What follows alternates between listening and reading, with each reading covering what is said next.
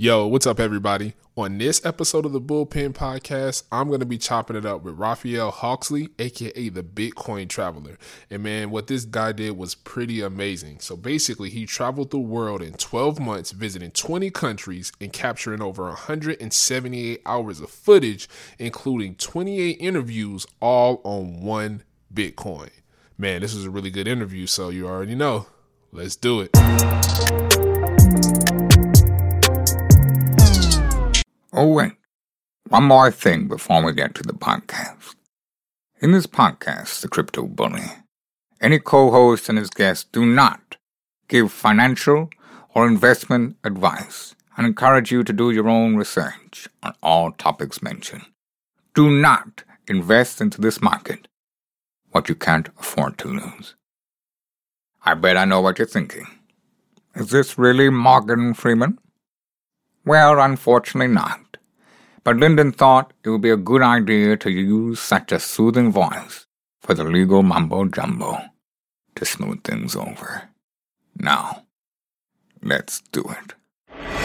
Now entering the Bitcoin Podcast Network. Label!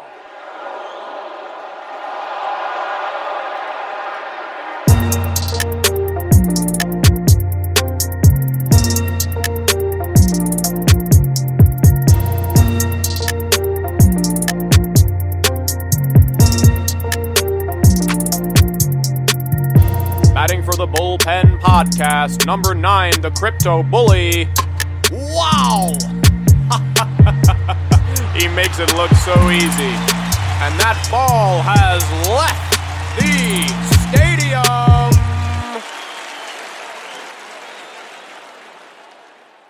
Yo, what's up, everybody? All right, so I'm pretty excited about today's episode. I have a guest on that has been doing a lot of amazing things and is still continuing to do a lot of amazing things. And this actually really fascinated me, one, because I'm a huge fan of traveling. I love to travel. I've always wanted to travel around the world. And this gentleman here has actually done it. And what makes it even cooler is that he did it with one Bitcoin. So this is a guy who basically traveled around the world with one Bitcoin in 12 months, visiting 20 countries, capturing over 178 hours of footage, including 28 interviews. And that is amazing. So I'm super stoked to have him on the show today. So without further ado, I'll go ahead and bring our guest in. This is Mr. Raphael Hawksley, aka the Bitcoin Traveler. How you doing today, man? I'm doing quite well. Thanks for having me on the show. I appreciate it. Yeah, no problem, man. I honestly appreciate you taking the time to just come onto the show and chop it up. I'm curious, honestly, where are you at right now? What time is it? Well, at the time right now is a little over 5 p.m. because I am in Krakow, Poland, of all places. Wow. What's the weather like over there right now? Shitty. He said shit. Hey, man, it's probably cold over there, right? It is. It's cold, it's rainy, it's dreary, but I'm used to it. I'm a Portland, Oregon native. That's where I'm from, right? Northwest up there. So I'm used to like 9 months of nothing but gloom. Wow, that's funny. Man, you know what funny? One of my favorite places in the world as of now to go is actually Seattle, Washington. And it's for that reason. I love that kind of rainy weather. Like just it's for me, it's just so relaxing. So that's hilarious. Yeah, I find it relaxing from time to time and also productive as well because I don't feel too guilty about staying in and just thinking about stuff or writing and editing this documentary that I've got going on and the book as well. Yeah, very true. Oh yeah, we're going to talk a lot more about that, man. That's pretty interesting what you're doing. So, just for the people who may not be as familiar with you, why don't you just tell them a little bit about yourself and just kind of let them know how you kind of got involved in blockchain and crypto to start with. Sure, yeah. So, like you mentioned, my name is Raphael Hawksley. I'm from Portland, Oregon, and I pretty much grew up there. I was an architect of sorts for a while. I designed homes and whatnot. And I actually heard about Bitcoin way back in 2010. Wow. That's when I first heard about it. And I heard about it around there from a few friends. I've always been a bit of a nerd, bit of a geek, but I didn't do anything about it because I saw that it was being used on Silk Road and for all sorts of illegal things, and that's what I read from the media headlines, and I just didn't dig deeper. I just took the Mm. media headlines at face value and decided to run with Wow. So, and then it pretty much led you. 2013. Hmm. Huh? No. So yeah. So basically, you heard about it, and then it kind of just sparked you a little bit. Yeah, I heard about it, but I didn't do anything with it. And then in Ooh. 2013, same situation. I saw it again, heard about it again, thought, you know what, this is just a bubble. It's going to pop. And it did, but it didn't go away. Right. Right. And so when I heard about it for another time in 2017, then I thought to myself, man, it is not dead. It isn't dead because of government. It isn't dead because of bubble popping. What is going on? Why is it still alive and kicking? I need to actually dig deeper past the headlines. So that's when I started to really dig into it, find out about it's the blockchain and how it's decentralized, not controlled by any kind of central entity, and the fact that Bitcoin is deflationary. All of these words just started just popping up, and it inspired me to go to a Bitcoin meetup in Portland, Oregon. I said, okay, I need to talk to the people who are organizing meetups about this and find out from them, kind of like from the horse's mouth, right? A little bit more about this topic. And more than anything else, I was curious about these people. What were these people going to be like? Were they super anarchistic? What did they believe in? What did they stand for? And so I went to this meetup. I was just blown away. I was blown away by this community. They were not pretentious. They weren't any closed mindedness of any sort at all. They were open minded to everything. They introduced me to how to buy my first Bitcoin, how to do everything, how to set everything up. And that was kind of the spark for the trip, the genesis of it, because I started to wonder if communities around the world were like that. Were they composed of these people who were just genuine and interested in sharing things like freedom and human rights and um, everything the blockchain offers, right? Were they like that around the world, or was this just a Northwest thing? And that's why I decided to go and find out. I've always wanted to travel around the world, always wanted to do it. I was finally in a place in my life that I could, meaning not necessarily financially, but more of just a place in my life because of things that happened with family and other stuff like that I won't go into too much. But basically, I was ready to kind of leave that old life behind, and I bought one Bitcoin and off I went to try and discover if I would get my liver stolen or not. Wow. He said, that's hilarious. Wow. So I'm curious, at what price did you buy that Bitcoin? Funny enough, it was about where it is now, a little lower. I bought it at 4,700 in September of 2017. Nice. And I wasn't sure because I had been pretty new to Bitcoin and blockchain before I left. I had just gotten into it about 3-4 months before I had left, so I was quite new to it, and I hadn't even purchased or done or sold anything on local Bitcoin. So I knew that during my travels, that was going to be one thing that I'd have to contend with.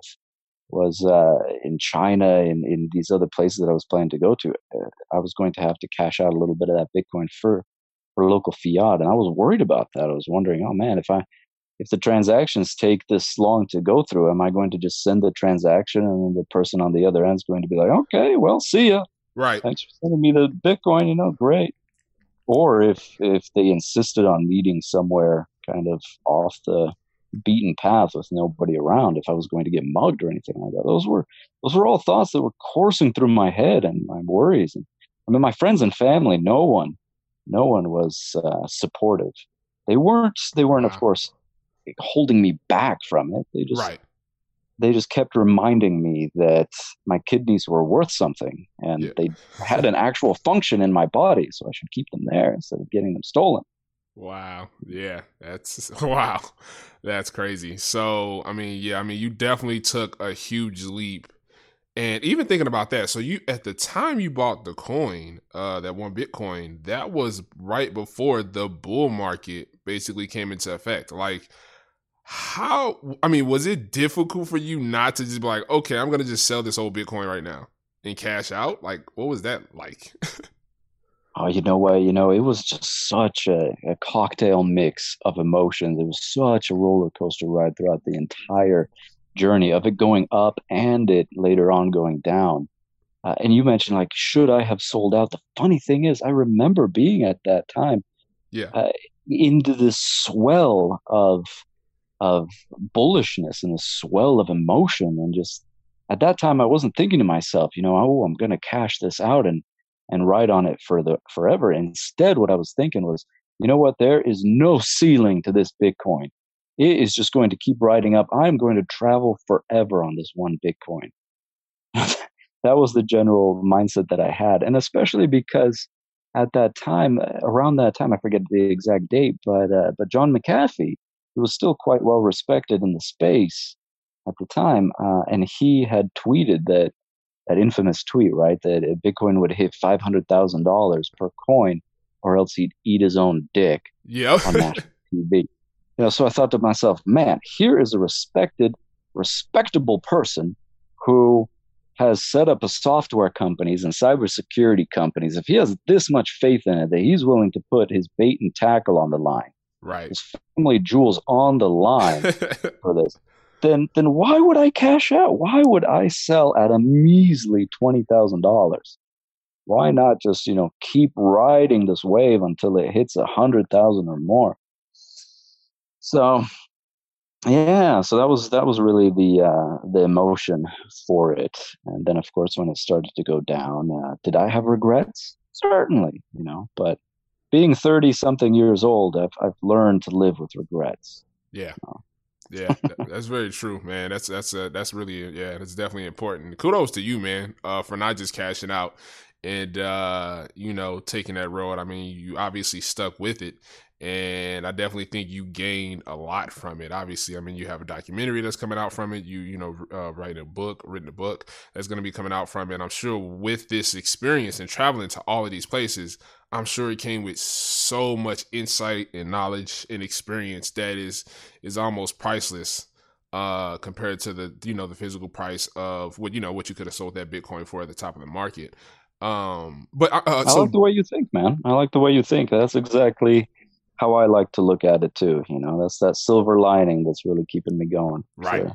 Yeah. Makes a lot of sense. It definitely makes a lot of sense, man, which is awesome. So do you know, like, approximately date wise when it was you were, when exactly you were doing all that traveling? Yeah. So I started in September and I ended in September. Okay. So September, is it of 2017? September 2017 to September 2018. Yep. Gotcha. Okay, man. And yeah, you went a lot of places and got a lot of footage. What's your favorite place you went that you experienced? That's a great question. And I like to approach it from a couple different aspects, right? Mm-hmm. Because each place really had its own uniqueness to it. And so I'd say that, for example, Natural Wonders was China. They had, of course, it's such a big country that they had some incredible hills and mountains and structures and everything like that. Mm. But then the people were the most amazing in Myanmar, what used to be Burma, right? It's right over there next to Thailand. Mm-hmm. They were just some of the most amazing people because they have not been jaded by tourism. They haven't been overrun by tourism. And it's still, I suppose, fairly rare to see a tourist in some of those cities. So when I'd be going through, I would be genuinely stopped and talked to and asked about where I'm from and what it's like and how my travels are going. Just the people were genuinely friendly and curious. I felt safe really over there, even though there was so much poverty, to be frank. Yeah. Right. Wow. So I'd say that was one. Yeah. That was your favorite place. Wow. That makes me want to actually go visit there. That's definitely. Definitely. It's one of the, like, for example, there's in Myanmar, there's a place called Old Bagan.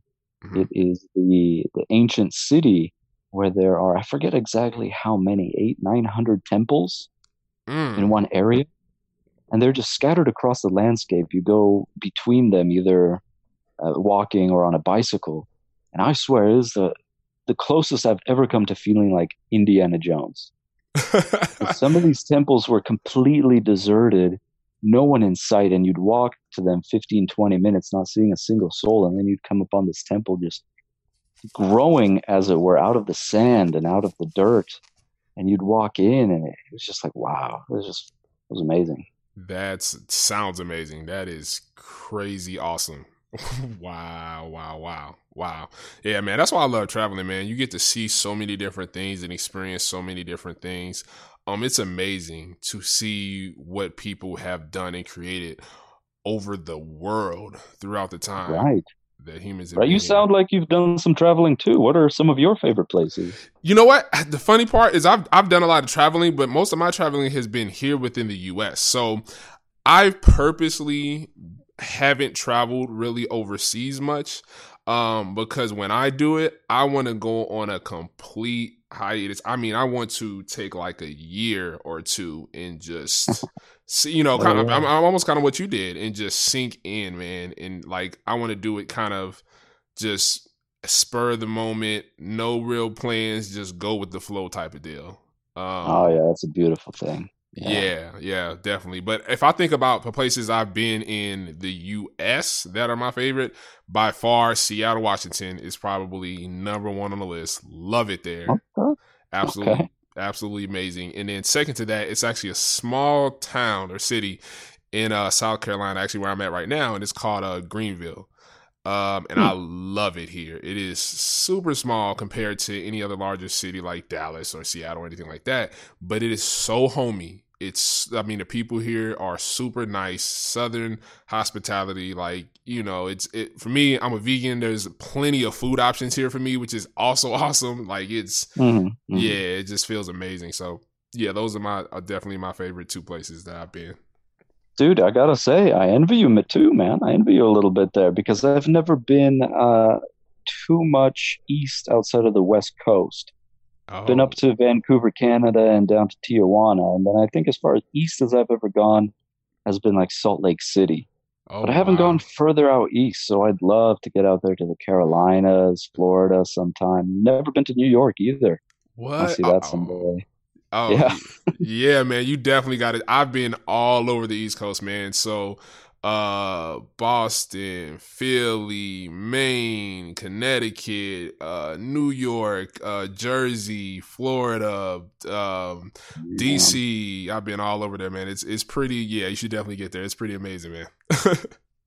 Yeah. No, I know. I've always wanted to go. I just for some reason just haven't gone. It's pretty trippy. I mean, a lot of other stuff happened in my life that just didn't kind of allow me to travel until recently. But someday I'm absolutely going to go to that East Coast. Yeah, that'll be cool, man. Yeah, I think you'll definitely. And I'll have to hit up Greenville for sure. Yeah, dude, definitely hit up Greenville. You need to come to a place called they have a little water area. It's called Reedy Park. Oh my God, it's literally like a little waterfall in the middle of this small downtown city. It is amazing. Dude, makes me want to go right now. Yeah. Yeah, it's definitely cool, man. So like, okay, with all the traveling you did, right? You went to all of these different countries. Like, how difficult was it to put that Bitcoin to use? Was it really difficult for you to spend it? Was it problems, or was it kind of staggered? Were some places simpler than others, or how did that kind of go? Yeah, definitely. Let's see. There were certainly some places that were simpler. I mean, just, of course, the larger metropolis and financial banking capitals of the world, Singapore, Hong Kong, New Delhi, Zug in Switzerland, because of Crypto Valley over there as well. Paris was easy. All those big metropolises, you're definitely going to find a few crazy people accepting and selling and buying Bitcoin, So those were super easy. But I was pleasantly surprised as well in some of the other areas.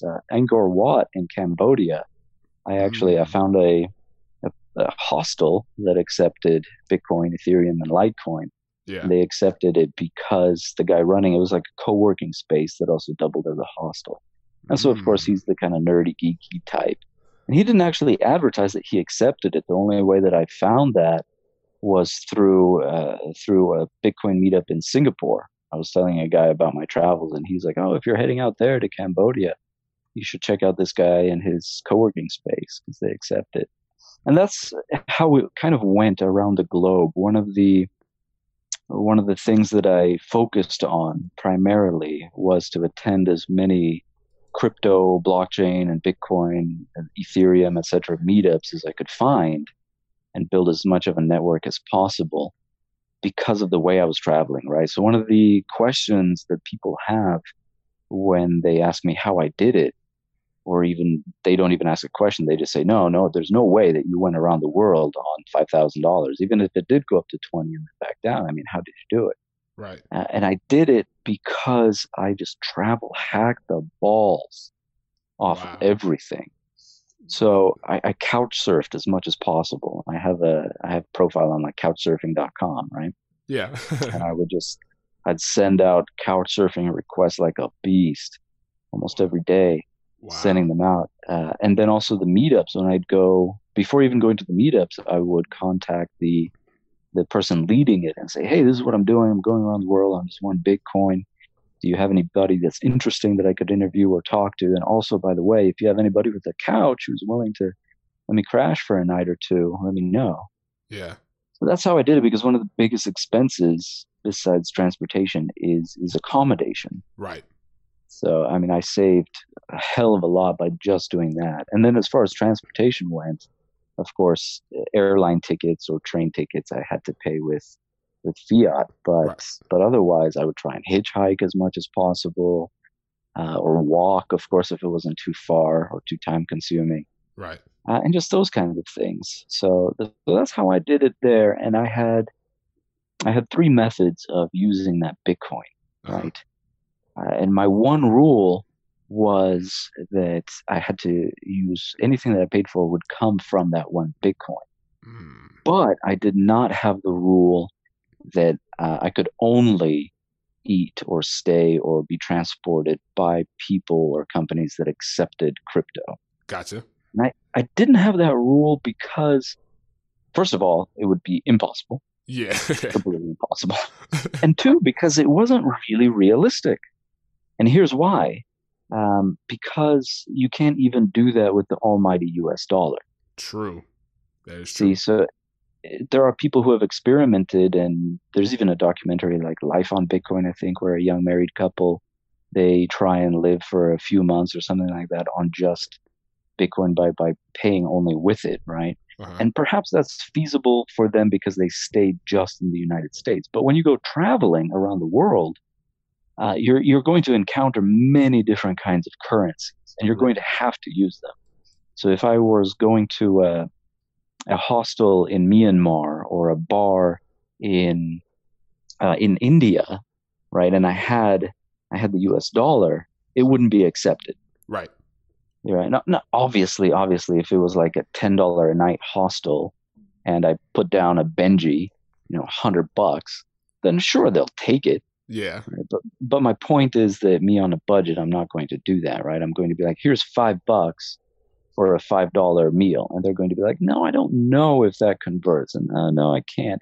Or even more fascinatingly enough, for example, Starbucks, an American chain, right? A staple of the American chain. Mm-hmm. A Starbucks anywhere, even here in Poland or in India or anywhere else, you can't pay with the US dollar. You can't. Yeah. The employee's just not allowed to take it. You have to either have a credit card or you have to have local money. So that's where that rule came from, that I was going to experience life on one Bitcoin, experience its volatility, and the way that I was going to use it was threefold. One, at the start of my journey, I had a BitPay Visa. So I loaded up with a third of my Bitcoin, and I paid using that Visa wherever that card's accepted. And then 2, I had my little electronic wallet on my phone. Jax is what I chose to use, and I'd pay, for example, if a hostel in Hong Kong, or like I was in Shenzhen, China, and I found a bar called Bionic Brew, and they accepted a few different cryptocurrencies. So I was able to pay just using my phone. Nice. Right, and the wallet on there. And then the last third I had on a hardware wallet, and I stuffed that deep into my smelliest socks. With my emergency fund. If all hell broke loose, if somebody stole my wallet with my BitPay in it, if somebody stole my phone with my electronic wallet, at least I'd have that, and I'd be able to trade it for fiat on like local Bitcoins or something. So those were my rules. That was how I did it, basically, right there. Wow. That's pretty awesome, man. Yeah. So you basically just backpacked the world, which is, that's pretty awesome, dude. Like, that's really, so like, I'm guessing then, like, when you did this, then I guess you were kind of just like, did you plan out certain countries that you were going to go to before you went? Or did you literally just like, yo, I'm leaving and I'm about to just wing most of this? Man, I'd love to say, that I just winged it and I was spontaneous. That's certainly what the writer in me wants to say, the guy who's like, yeah, this will be great for TV and drama. And just to say, I'm this rootin' tootin' cowboy who's like, fuck the world. I'm out there and going to do my own stuff. Right. But no, no, I had a plan. I had a plan at the beginning. The funny thing is that it didn't take long for it to go out the window. As I discovered soon enough, I knew, and I ticked off of the plan. I did China, Hong Kong, Taiwan, and then Thailand. And then it started to kind of break down in Thailand because I started for good ways too, because I started to make enough connections where people were inviting me or at least connecting me with people in other countries. So at that point, it became a zigzag. And from Thailand, I ended up going to Myanmar. That was actually a funny thing. I went there. I didn't plan to go to Myanmar. And maybe that's why, funny enough, I enjoyed the country so much because I didn't know anything about it and have any expectations. Right. I don't know if you've ever had that like with a movie, right? Where somebody's talked up a movie and they said, oh, this is the best movie of all time. You've got to watch it. You'll love it. And then you go and see it and you're like, eh. Right. Versus not knowing anything about that movie at all and then going and being pleasantly surprised. Right. Very true. Yeah. Yeah, so it was the same with Myanmar. I went out there because there was this family that had invited me because the wife there, she was there writing her PhD paper into a book, and it was called Why Money Matters in Myanmar. Wow. Right. That's what it was called. And so I went out there to kind of interview her and stay over there and check out the country and things like that. But yeah, after that, it just became a zigzag all over Southeast Asia. Nice. That's awesome. So a little bit of planning, a little bit of randomness. I think that's a good recipe for a good time, man. Definitely. So, hey, out of curiosity, when you've traveled like the East Coast and whatnot, have you seen payments in BTC or anything like that? It is pretty damn difficult to find stuff like that. One thing I am excited about actually that I just realized, I was reading an article in the news that apparently Yelp, basically they included a filter where now you can actually find places that accept cryptocurrency or Bitcoin. What? I was like, oh, that's like Yelp, that's bananas. Like, that's crazy. So I think, I definitely want to use that when I travel now because I really want to see how well I can utilize that. Because I mean, that's amazing. Cause that's one thing that I always talk about. I've talked to a couple of people who've traveled over the world, and I really feel like the US is kind of behind the curve on, finding resources where you can actually spend your cryptocurrency. So, when I see stuff like the Yelp article, it really excites me. Like, okay, especially Yelp. I'm like, yo, that is a huge company that is really jumping on to the cryptocurrency train. Like, okay, maybe we should make this accessible for people and make it easier to find places. So I'm like, yeah, I'm really excited. And I'm actually going back so weird. I'm about to travel. I'm going to LA. So I'll be on the West Coast in May. And then I'm going all the way east because I have to go to New York. So I'm super using Yelp. Like, nice. Definitely. Yeah, so that'll be pretty cool, man. But going in the past, no, it was not simple. It was not an easy task. It was not simple to find. So I look forward to hopefully that changing. So yeah, it'll be pretty interesting, man. So dude, it will change for sure. Great news, by the way, with Yelp. Thanks for sharing that. That's absolutely fascinating. Yeah. No, I mean, 100% believe it. The one thing that I learned, my paramount lesson from this entire travels, was just how incredible the blockchain space is. Yeah. It really is. It confirmed everything that I saw in Portland, Oregon. And it really made me deep down a believer in just blockchain and it being the future for not just cryptocurrencies, but all sorts of endeavors to have freedom and own the digital world that we're moving into so much so.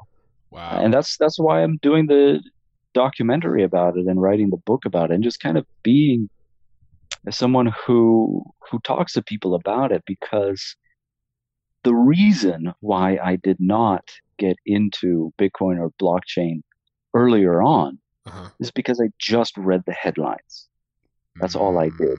And the headlines were structured in a way to shut down my brain. Yes. All right. When Warren Buffett says that Bitcoin is rat poison, right? When Charlie Munger, his right-hand man, says that trading Bitcoin is like trading freshly harvested baby brains. Yeah, it's crazy. Right? They've gone on record and said that. And these are people who are watched and respected by millions of people around the world. But listen to those statements, or even just look at the classical statement that Bitcoin is a bubble. When you think about that statement, what that statement is doing is shutting down people's brains, because they instantly see their hard-earned money popping and vanishing. Right. There's no way of reinflating a bubble. So when they see that, they feel that, and it shuts down their brains automatically. They're like, okay, this isn't something that I should pursue. It's a waste of time to be curious about it. And they don't look into it. And I feel that that's a shame. That's a shame, because the truth about blockchain and Bitcoin is that it is a revolutionary new technology that will really open up doors for us that we can't even imagine. Yeah.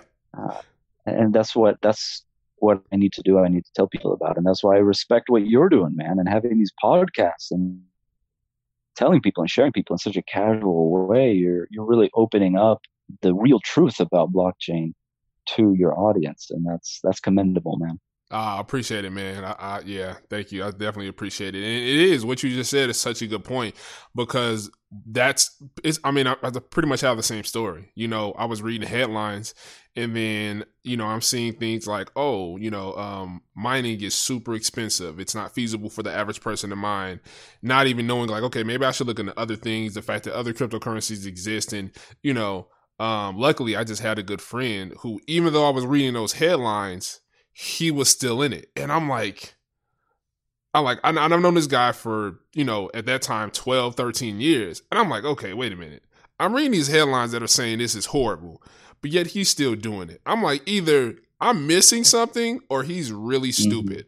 And I'm like, I don't think he's that stupid, because from all of these years that I've known him, he's never done anything stupid. So I was just like, okay, let me talk to him. So I talked to him. We had a conversation, and it was just like, dude, the light bulb went off. And I'm like, oh my God. And I'm like, that's exactly why you never just only pay attention to those headlines, man, because they can be so wrong. So wrong. Exactly. So, yeah. See, that's another thing that's fascinating about the times that we're living in.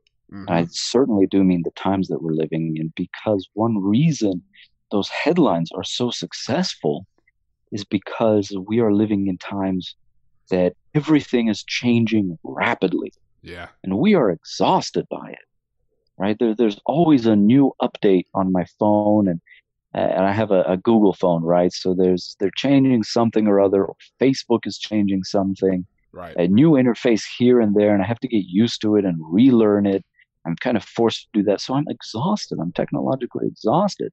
So here, when this new technology, you know, Bitcoin, blockchain, comes into the picture and is asking for my attention and is asking for my time, and I have to juggle between being curious about blockchain versus being curious about AI, because it'll somehow make my job obsolete, or machine learning, because that'll make my job obsolete in a different way. You know, when all of these headlines are grabbing up my attention, and I'm exhausted. And the first time that I hear from somebody respectable like Warren Buffett or someone, and they say, no, blockchain is rat poison, well, then in the back of my brain, I'm like, okay, well, then I don't need to worry about it. Right. I don't need to worry. I'm not going to be curious about it. I'm just going to believe what they say because they are well respected and whatnot. Right. That's a shame. Again, that's a shame. And it's you know, it's logical, because we really are limited with our time and our attention spans and our everything else. So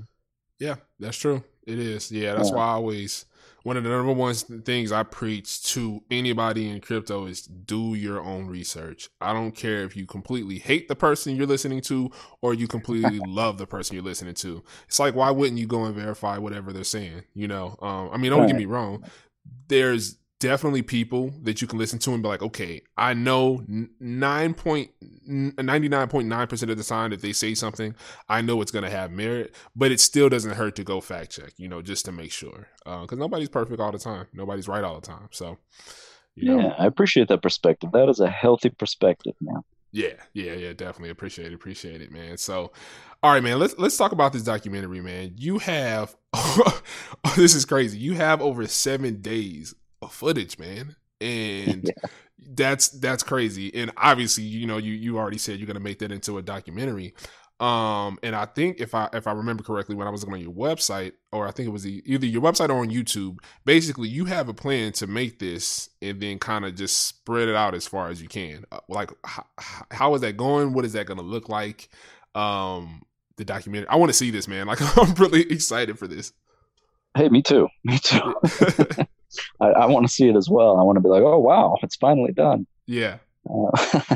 Yeah, so a lot of hours of footage. Not all of it's, of course, the best, but some of it's really, really freaking good. Yeah. And candid, too. There's one scene that, I don't know why it popped in my head right now, but I like it. I was able to sneak into the press room where Vitalik Buterin and a few other speakers were just kind of chilling out over there and talking. And it was great. I captured some footage of Vitalik like being human, which was fantastic. You know, he was tossing a T-shirt around with a guy and just chatting and talking. And wow, it was just fascinating because later on, when I interviewed him, he it's almost like he turned into a completely different person. He just it was very robotical and mechanical and almost alien about it. So. Yeah. But anyhow, yeah, a lot of footage, trying to chew through it, trying to make it. I don't have a film background in the sense of editing and putting things together. Gotcha. So what I'm doing is just sorting the wheat from the chaff, as it were, right? Digging for those pearls in the mud. Right. And then once I have all of that really good footage, then I'm hoping to hire or partner with an editor to really put it together into something that's quality. Nice. Quality. And I'm debating too. I'm going through all this footage and I'm thinking, you know, I'm wondering if it's going to be a film or maybe it'll be a series. Because they just have so much damn footage, right? So it's a 30-minute episode per country or something like that. That'll be really cool. That'll be great. Yeah, that would be. Yeah, I mean, you definitely got enough footage for it, that's for sure. I know. Yeah, so what I'm doing with that, but then I also, of course, I need to distribute it somehow. I need to drum up support because right now, of course, in the world, there's a lot of shouting going on. Pay attention to me for all sorts of different projects. Right. And really, the person with kind of the loudest, biggest bullhorn wins. Right. And to have the loudest, biggest bullhorn, you have to have money. So originally with the documentary, what I was hoping to do was to get money through donations. Yeah. And I set up like a campaign on Fundition, which is a type of campaign, kind of like Kickstarter, but more crypto focused. And I did things like that, but donations weren't really coming in that well. So actually what I plan to do is release the book of the film. And I'm hoping that by releasing the book, I'm able to get enough funds from the sale of the book to be able to then properly create this documentary film or series. Man. So I don't know if you caught that. What was that? No, I was going to say, I love that. I love how you are really taking the things that you have, the footage that you have so seriously, and you're not just going to like say, just put it out. I love how you want to have a certain level of quality that you want to produce when it comes to that film and that, you know, the documentary or series or however you choose to put that out, man. A lot of respect for that. Because I know I know you have some awesome footage, man, and I'm sure it could be tempting to just, you just want to put it out. But I think that the fact that you really taking the time to make sure that you put it out in a quality that is, in comparison to other things that are out, I think that people are going to receive it a lot better because of that, man. Kudos to you for that. Seriously. I appreciate that, man. I really do, because I want quality. The reason why I want to set this documentary out there in motion, in the book too, is because I want the mainstream audience to see it.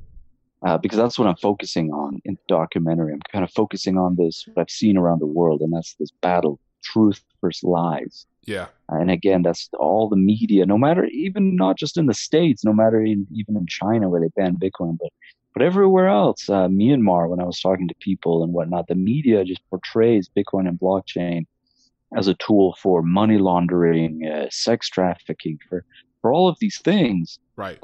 That's like 1%.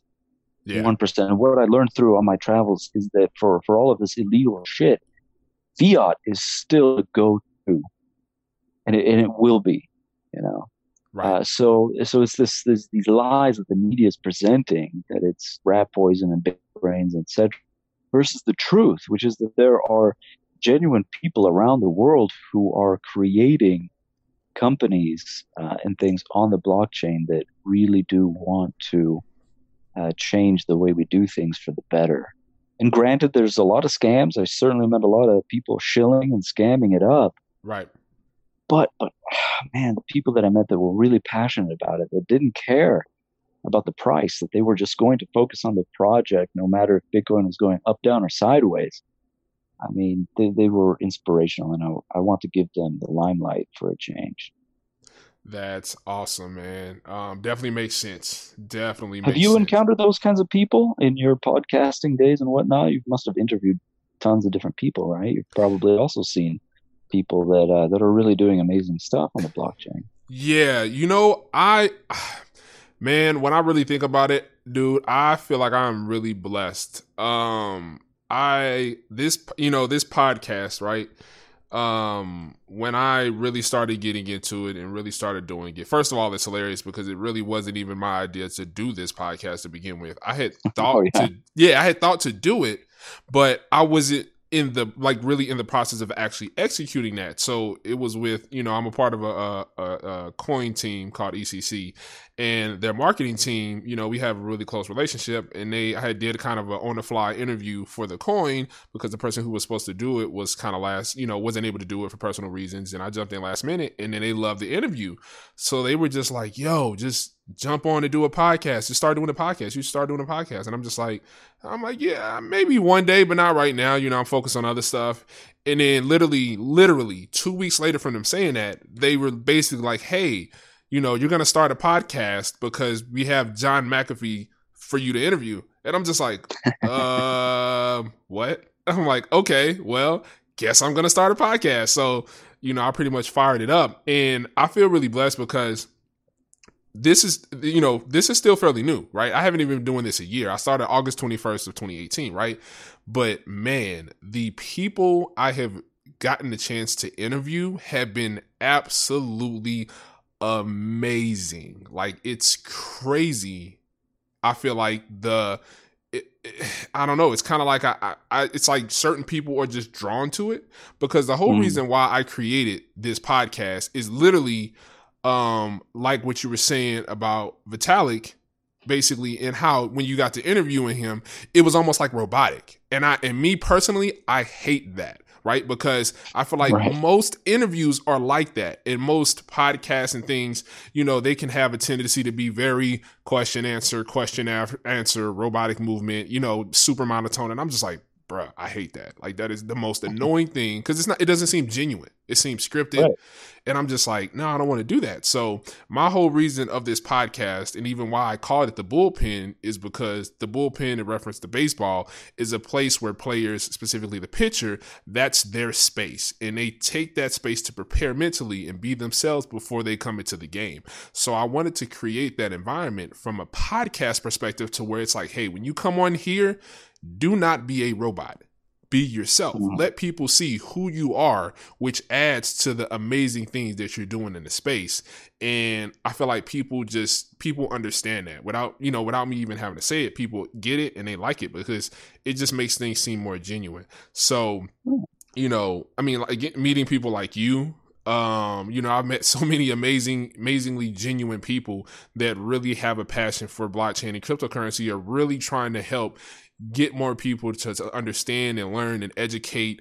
And yeah, I really consider myself lucky. Like I honestly do, because I literally have yet to interview a single person that ends up being, full of shit or any of that. Like it's pretty amazing. So, I definitely consider myself lucky, man. It's some amazing people out here in the blockchain and cryptocurrency space, which is why I get so excited when I jump pretty much on a call with anybody. So, yeah. Hell yeah, man. And it shows. It really comes through. Yeah, your passion and your heart comes through.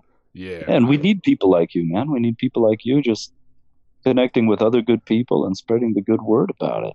I appreciate it, man. Yep, that's those other good people are you. So that's definitely why you're here, man. It's like I said, I just love what you're doing, man. One thing that sucked me in, the first thing that I saw was, dude, I love what you titled your book, because I was just like, when I read that, it immediately made me want to buy the book and read it. I love the title. I'm like, man, like literally, like stolen wallets and where to buy them. I was like, what? What does that mean? What are you referencing? Yeah. Like, how did you come up with that title? Well, I came up with it from just looking through my footage, and there was one point where I'm walking around with this crypto guy that I met in Bangkok, and he's like, "Hey, man, you want to go to a really interesting spot?" And I was like, "Yeah, okay. What is it?" He said, "Well, it's the black market." I said, "What do you mean the black market? Like the real, like an actual like place you go to, black market?" And he's like, "Yeah." So I'm talking to him about that, and then I have to shut off my camera before we go into there.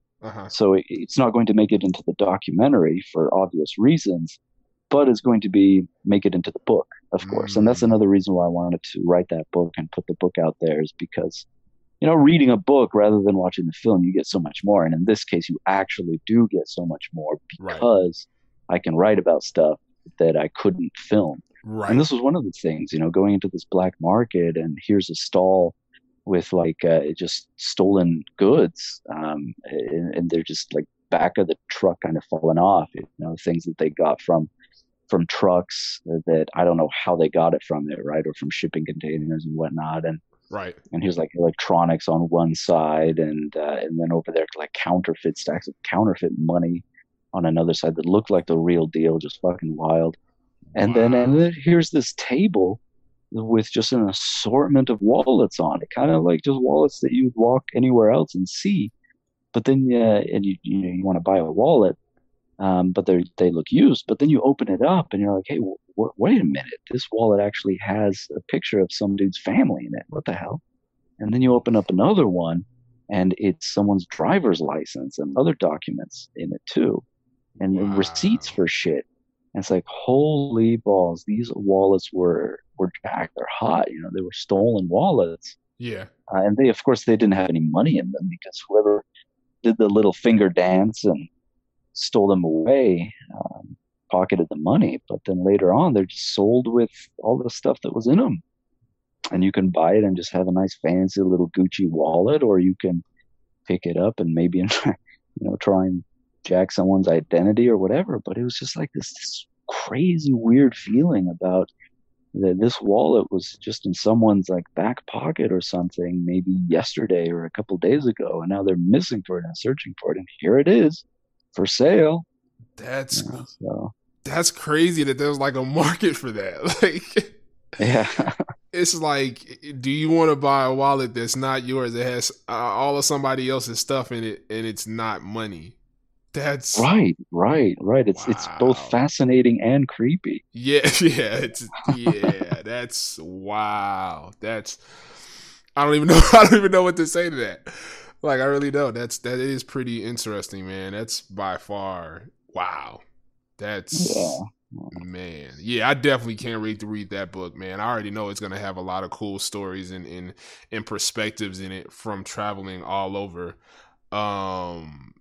Man, that's crazy. But I mean, I guess it's. I mean, I can tell you're still thinking about it. Yeah, like I mean, I guess it's crazy to us, but I mean, you know, everywhere has black markets. So I mean, I'm pretty sure there's probably a lot of stuff on those that are probably just seem complete asinine to the average person. But I mean, hey, I mean, somebody. I'm just thinking what is somebody thinking when they're like, you know what? Let me go over here to the market today and see if I can get a wallet that's not mine. Like what what are you about to do with that?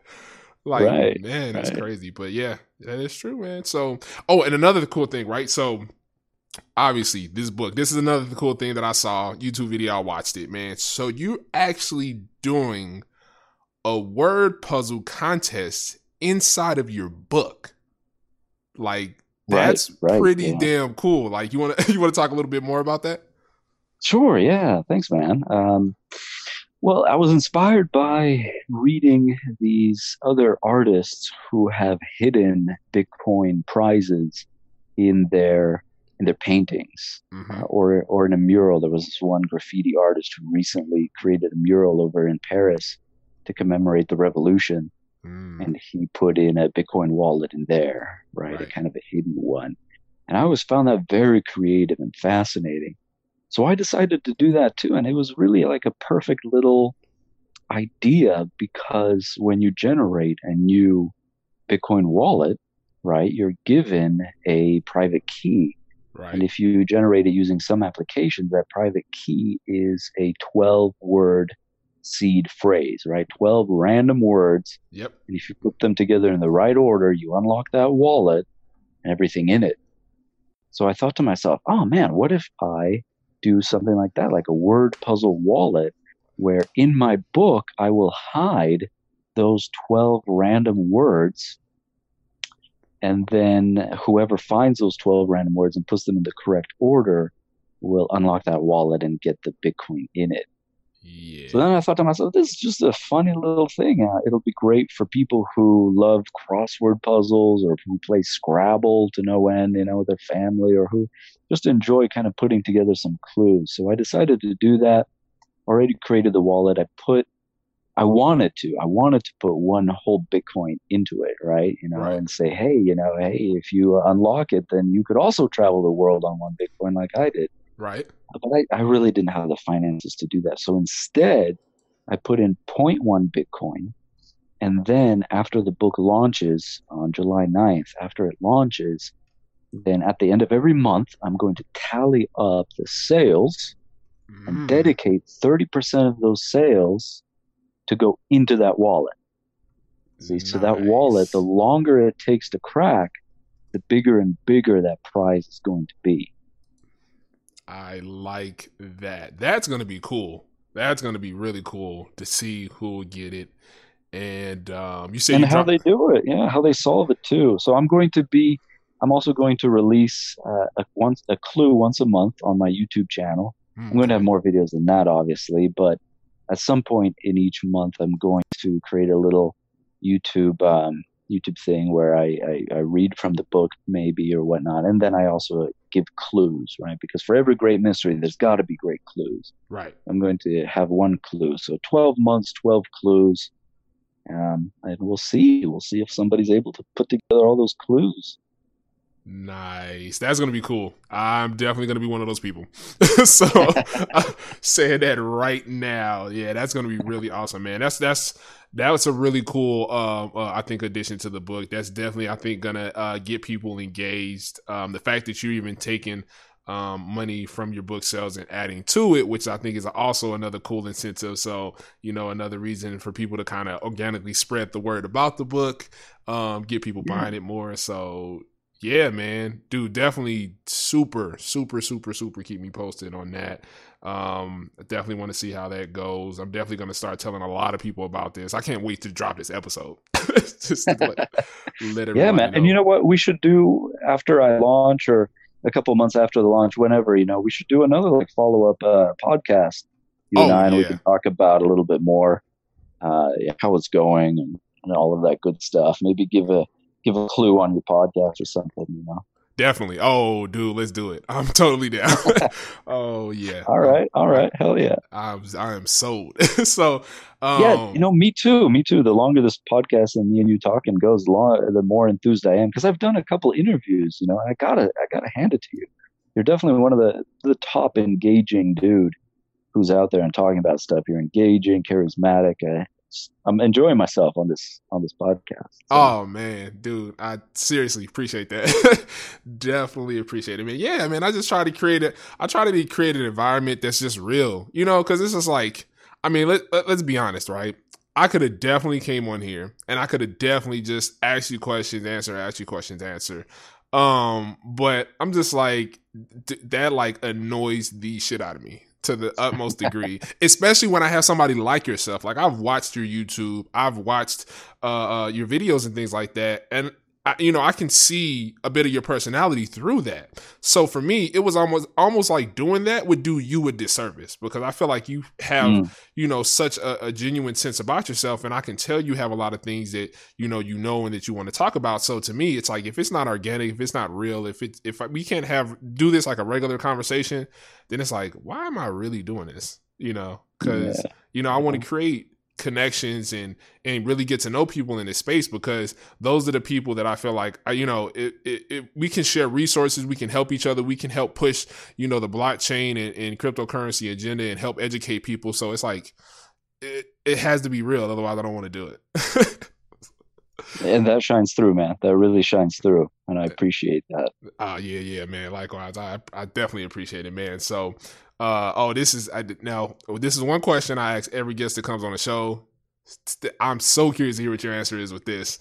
What mark do you want to leave on the blockchain and cryptocurrency space? Oh man, yeah.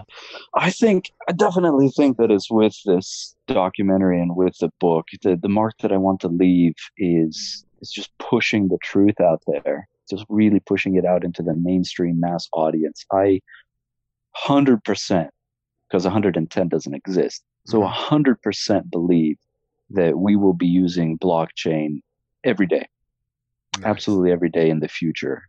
For all sorts of different things. And when I say blockchain, I don't just mean like cryptocurrencies and paying for lunch, paying for our coffee, right. Not just that kind of stuff. But I've met with people who want to make smart contracts so that the title to your home is on the blockchain, right? Yeah. And that's an actual need, because there's things like zombie titles in the traditional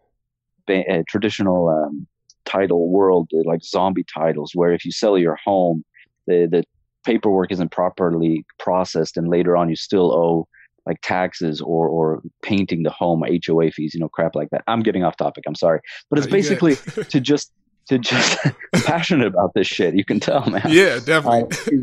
Is to just tell people the truth and open up their minds to the curiosity that they should be feeling about blockchain, and open up their minds so they don't take as long as I took, right? 7 freaking years, right, to finally get curious about blockchain and open up to it. I want people to rekindle that curiosity and start researching for themselves and digging for themselves and learning for themselves. And if they come up to the conclusion that, blockchain is nonsense, that blockchain isn't anything that they want anything to do with, that's perfectly fine. Right. As long as they just got that curiosity and did a little bit of research for themselves. So again, it's not like I want to push my agenda. I don't want to push that blockchain is the future and is the cure-all Pangea for everything. Right. I just kind of want to open up people to that curiosity again, because I feel like they're really shut down in their curiosity. That's true. Yeah, I could definitely agree with you there. Yeah, it's like you're gonna lead the people to the water and see if they drink. Yeah, exactly. Just see if they're curious again. Just open up that curiosity, open up that mind for it, and then do your research. And if your answer at the end of that research is no, that's great. But at least you did your research about it. At least you can be confident about it instead of just believing headlines. You know what? That is so true. And I tell that to people all the time. I'm saying, hey, if you're going to make a decision on something, make an educated decision. Get the knowledge. Perfect. Exactly right, man. Yeah. Exactly right. If I could give you a fist bump right now, right. Exactly right. Air fist bump. So no, but air fist bump. Yeah, like it is. That's so true though, because it's like, you know, that's my thing. If you do research and then you come to me and you're like, yo, I've looked this up and I'm just like, I'm just not agreeing or not understanding or feeling this whole blockchain and crypto thing. That's one thing. But if you're just like, yo, I just went on the Bloomberg and read this headline and I'm like, and then somebody's just like, nah, I hate this. This is stupid. I'm like, really? Like, you sure you don't want to do a little bit more research? You want to dive a little bit deeper just so you can really know what you're talking about? So, yeah, man, I couldn't agree with that more. Like, without a doubt. All right, man, it is. All right, so I'm gonna do a super random rapid question. And this literally just popped into my head because I was talking about this with a couple of friends of mine on a YouTube live I usually do on Wednesdays and Fridays. But randomly, do you ever think, right? Will there ever be a situation where like blockchain based cryptos, them moving into main adoption will actually be derailed or possibly replaced by another technology similar to blockchain? Do you think that that's possible or would happen? So if I understand the question correctly, cryptocurrencies could be derailed or replaced, right? Well, more of the, I guess, blockchain in general. The blockchain. So, for example, you know, you have other technologies like Hashgraph and things like that, right? Which are other versions, technological versions of blockchain. It's not blockchain itself, but you have, you know, like I said, like Hashgraph, you have Holochain and things like that. Do you think that blockchain will be the thing that it's like, okay, that we're going to ride the whole blockchain wave until mass adoption? Or do you think it could possibly be like on our way to mass adoption, cryptos, even though they're using blockchain, something else like Hashgraph or Holochain is going to be like, nope. And then everybody's going to switch over to that. So cryptos themselves will still be around, but the technology behind them will essentially evolve. Mm-hmm. Mm-hmm. You know what? Mm-hmm. Yeah, that's a great question.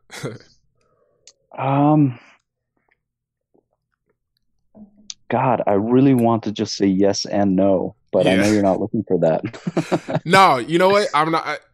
I would accept that only because I kind of feel the same way, honestly. Because I mean, when you think about it, right? This is absolutely a completely speculative question. So it's like, how do you actually answer that? But that answer, I feel like in this question can definitely make sense. Yeah. And it kind of here's why, because I mean, I think if you would have asked me that question maybe 3 years ago, then again, I wouldn't have known anything. Yeah. But just judging from where the space was, then I would have said, yeah, there could be another technology that replaces it. But now I'm mixed, and here's why. Because of momentum, right? Momentum and branding and imaging. I talked to a very, very interesting guy. Giacomo is his name. He's Italian. Love his name. Giacomo. That's nice. And he said something very fascinating. Do you know about the 5 stages of grief? Yes, I definitely do. Right? Okay. So he said that the world is kind of living through the 5 stages of grief in terms of Bitcoin and blockchain. And the first one is denial. And that's like, we've already passed that denial where people are, no, there's nothing going to happen with this. It's not going to be a thing. The second one is anger. And we've also gone through that. And that can be seen with, like, for example, the US government hunting after Ross Ulbricht, even though he was just a programming kid who didn't murder anybody, didn't do anything bad. He just ran, or supposedly ran, Silk Road, right? But they gave him like several life sentences. He's never getting out of jail. You know, that's kind of like anger, just really going after him. Yeah. And there were other times during that time, there were other headlines about the FBI busting people with Bitcoin and confiscating it all and all that kind of stuff. So there's denial, anger. and then I'm forgetting them. But the next one I think is bargaining, or at least that's the stage we're at now.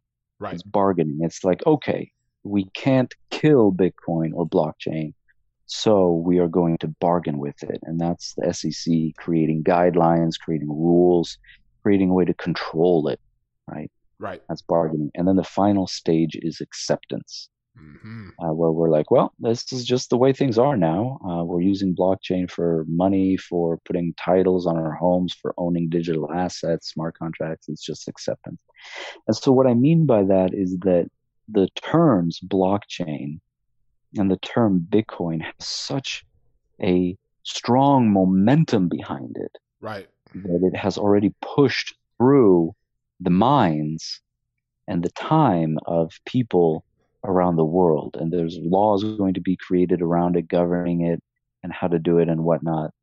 So it already has just such a huge push behind it, huge momentum, that I really don't think that it can be unseated. Now, if blockchain technology, if it just comes up with technological roadblocks that cannot be surmounted, Yeah. and other technologies like Hashgraph or Holochain are able to surmount those roadblocks with huge improvements, then of course, I mean, it has to give way. It Right. has to give way. But from what I've seen, we're already well past the point where if Holochain or Hashgraph have decent improvements, but not something monumental, that they'll be able to win. Does that make sense? Yes. I think I think I interrupted you. What were you going to say? No. I was going to say, yeah, no, that makes a lot of, that's a great answer, in my opinion. Yeah. So that's kind of, I think, where we're at. And I really do believe that Bitcoin, for example, is going to be a new asset class. The people ask me my thoughts on Bitcoin. Will it become cryptocurrency that we pay, actual currency, that we pay for our coffee every day with? Right. It's so slow and the mining fees are so high. And I said, well, that's a little bit too narrow of a focus. Right. Because, for example, there was one journalist working for Forbes who tried to go around one day in New York and pay for things with either Bitcoin or with gold. Right. Funny enough, she found places that accepted Bitcoin than gold. She didn't find any that accepted gold. Right. But she was still able to find a cafe, even a preschool, that accepted Bitcoin versus gold. They were like, no, I recognize that it's a gold brick. I recognize that it has a lot of value. I'd love to take it, but just I can't take it for this payment or service. Yeah. And so that's my point with that, is that could there be cryptocurrencies, perhaps even based on things like Hashgraph or otherwise, that we do use for everyday payments, or we do use for something else, and then Bitcoin will still stay around for something that is like gold. It's like a store of value, a hedge against other things, a new asset class. I could see that as being the case. We really need to keep a broad, open mind, and we really need to keep our curiosity alive more than anything else. Definitely. I agree with that 100%. Definitely keeping an open mind. I definitely agree with what you said about it's as far as branding, and I feel like blockchain and Bitcoin, like in a lot of people's minds, it's almost synonymous. Those words, they almost kind of interchange them, or even Bitcoin and cryptocurrency altogether. So I definitely think branding wise, it has definitely made a mark to where, there's going to have to be something that comes along that is undeniably and more improved and more efficient than blockchain in order to really get people paying attention to it, especially if we're still going through the phase of trying to get to mass adoption. Exactly. Yeah. Exactly. I mean, it's like looking at Facebook and MySpace, right? That's an analogy that some people use. Could the Facebook of cryptocurrencies come over and squash the Bitcoin, which is MySpace? And I'm saying, you know what? That time has kind of passed, because here's what people kind of forget, that Facebook came out not long after MySpace. Right. Not long after.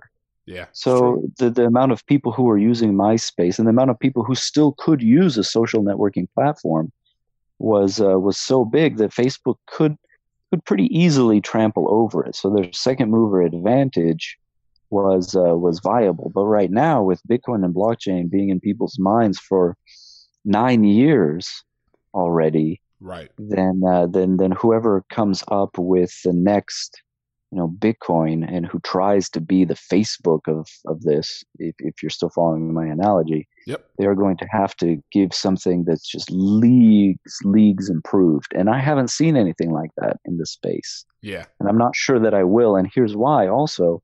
Because when people look at Bitcoin and they look at the current problems that it has, like slow transactions and mining fees, when they look at that, they forget that Bitcoin is a technology, right? Which means that it's dynamic, which means that it can improve and change.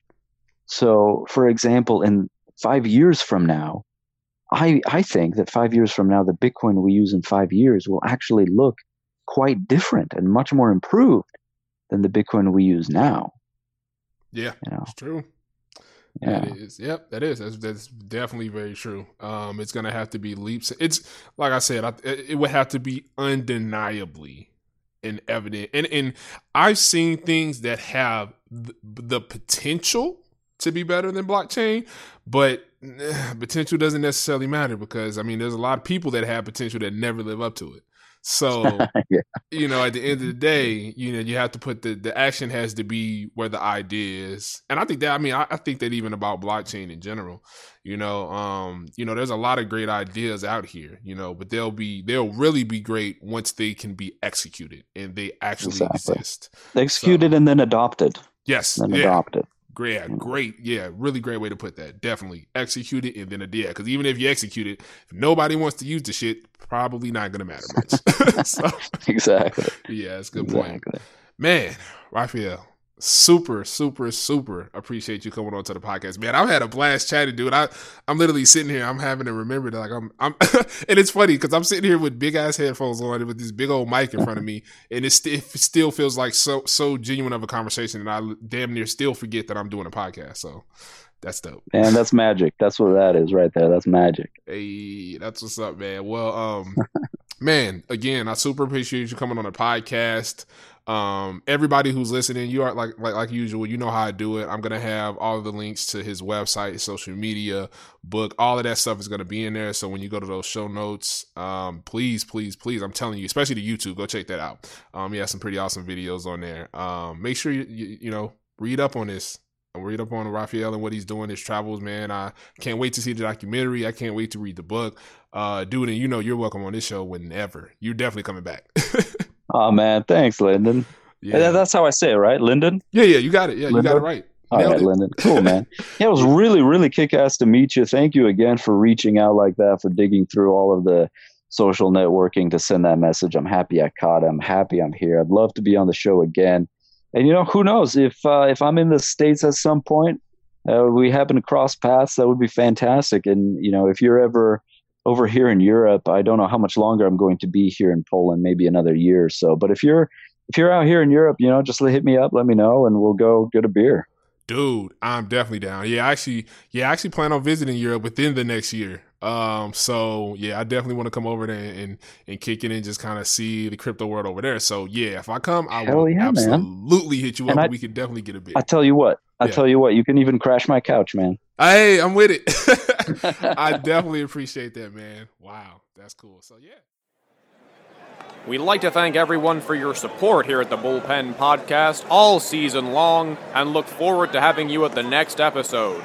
We'd also like to give a special thanks to the team behind the scenes that make this show possible. Today's show notes can be found on our website at thebullpenpodcast.io/post-show stats. Also, don't forget to like and retweet us at 1BullpenPodcast. That's the number 1 Bullpen Podcast. And to watch Lyndon do some exciting and probably some weird things too, tune into the Snapchat at The Crypto Bully. That's at The Crypto Bully. It's been a pleasure, and see you at the next show. Good night, everyone.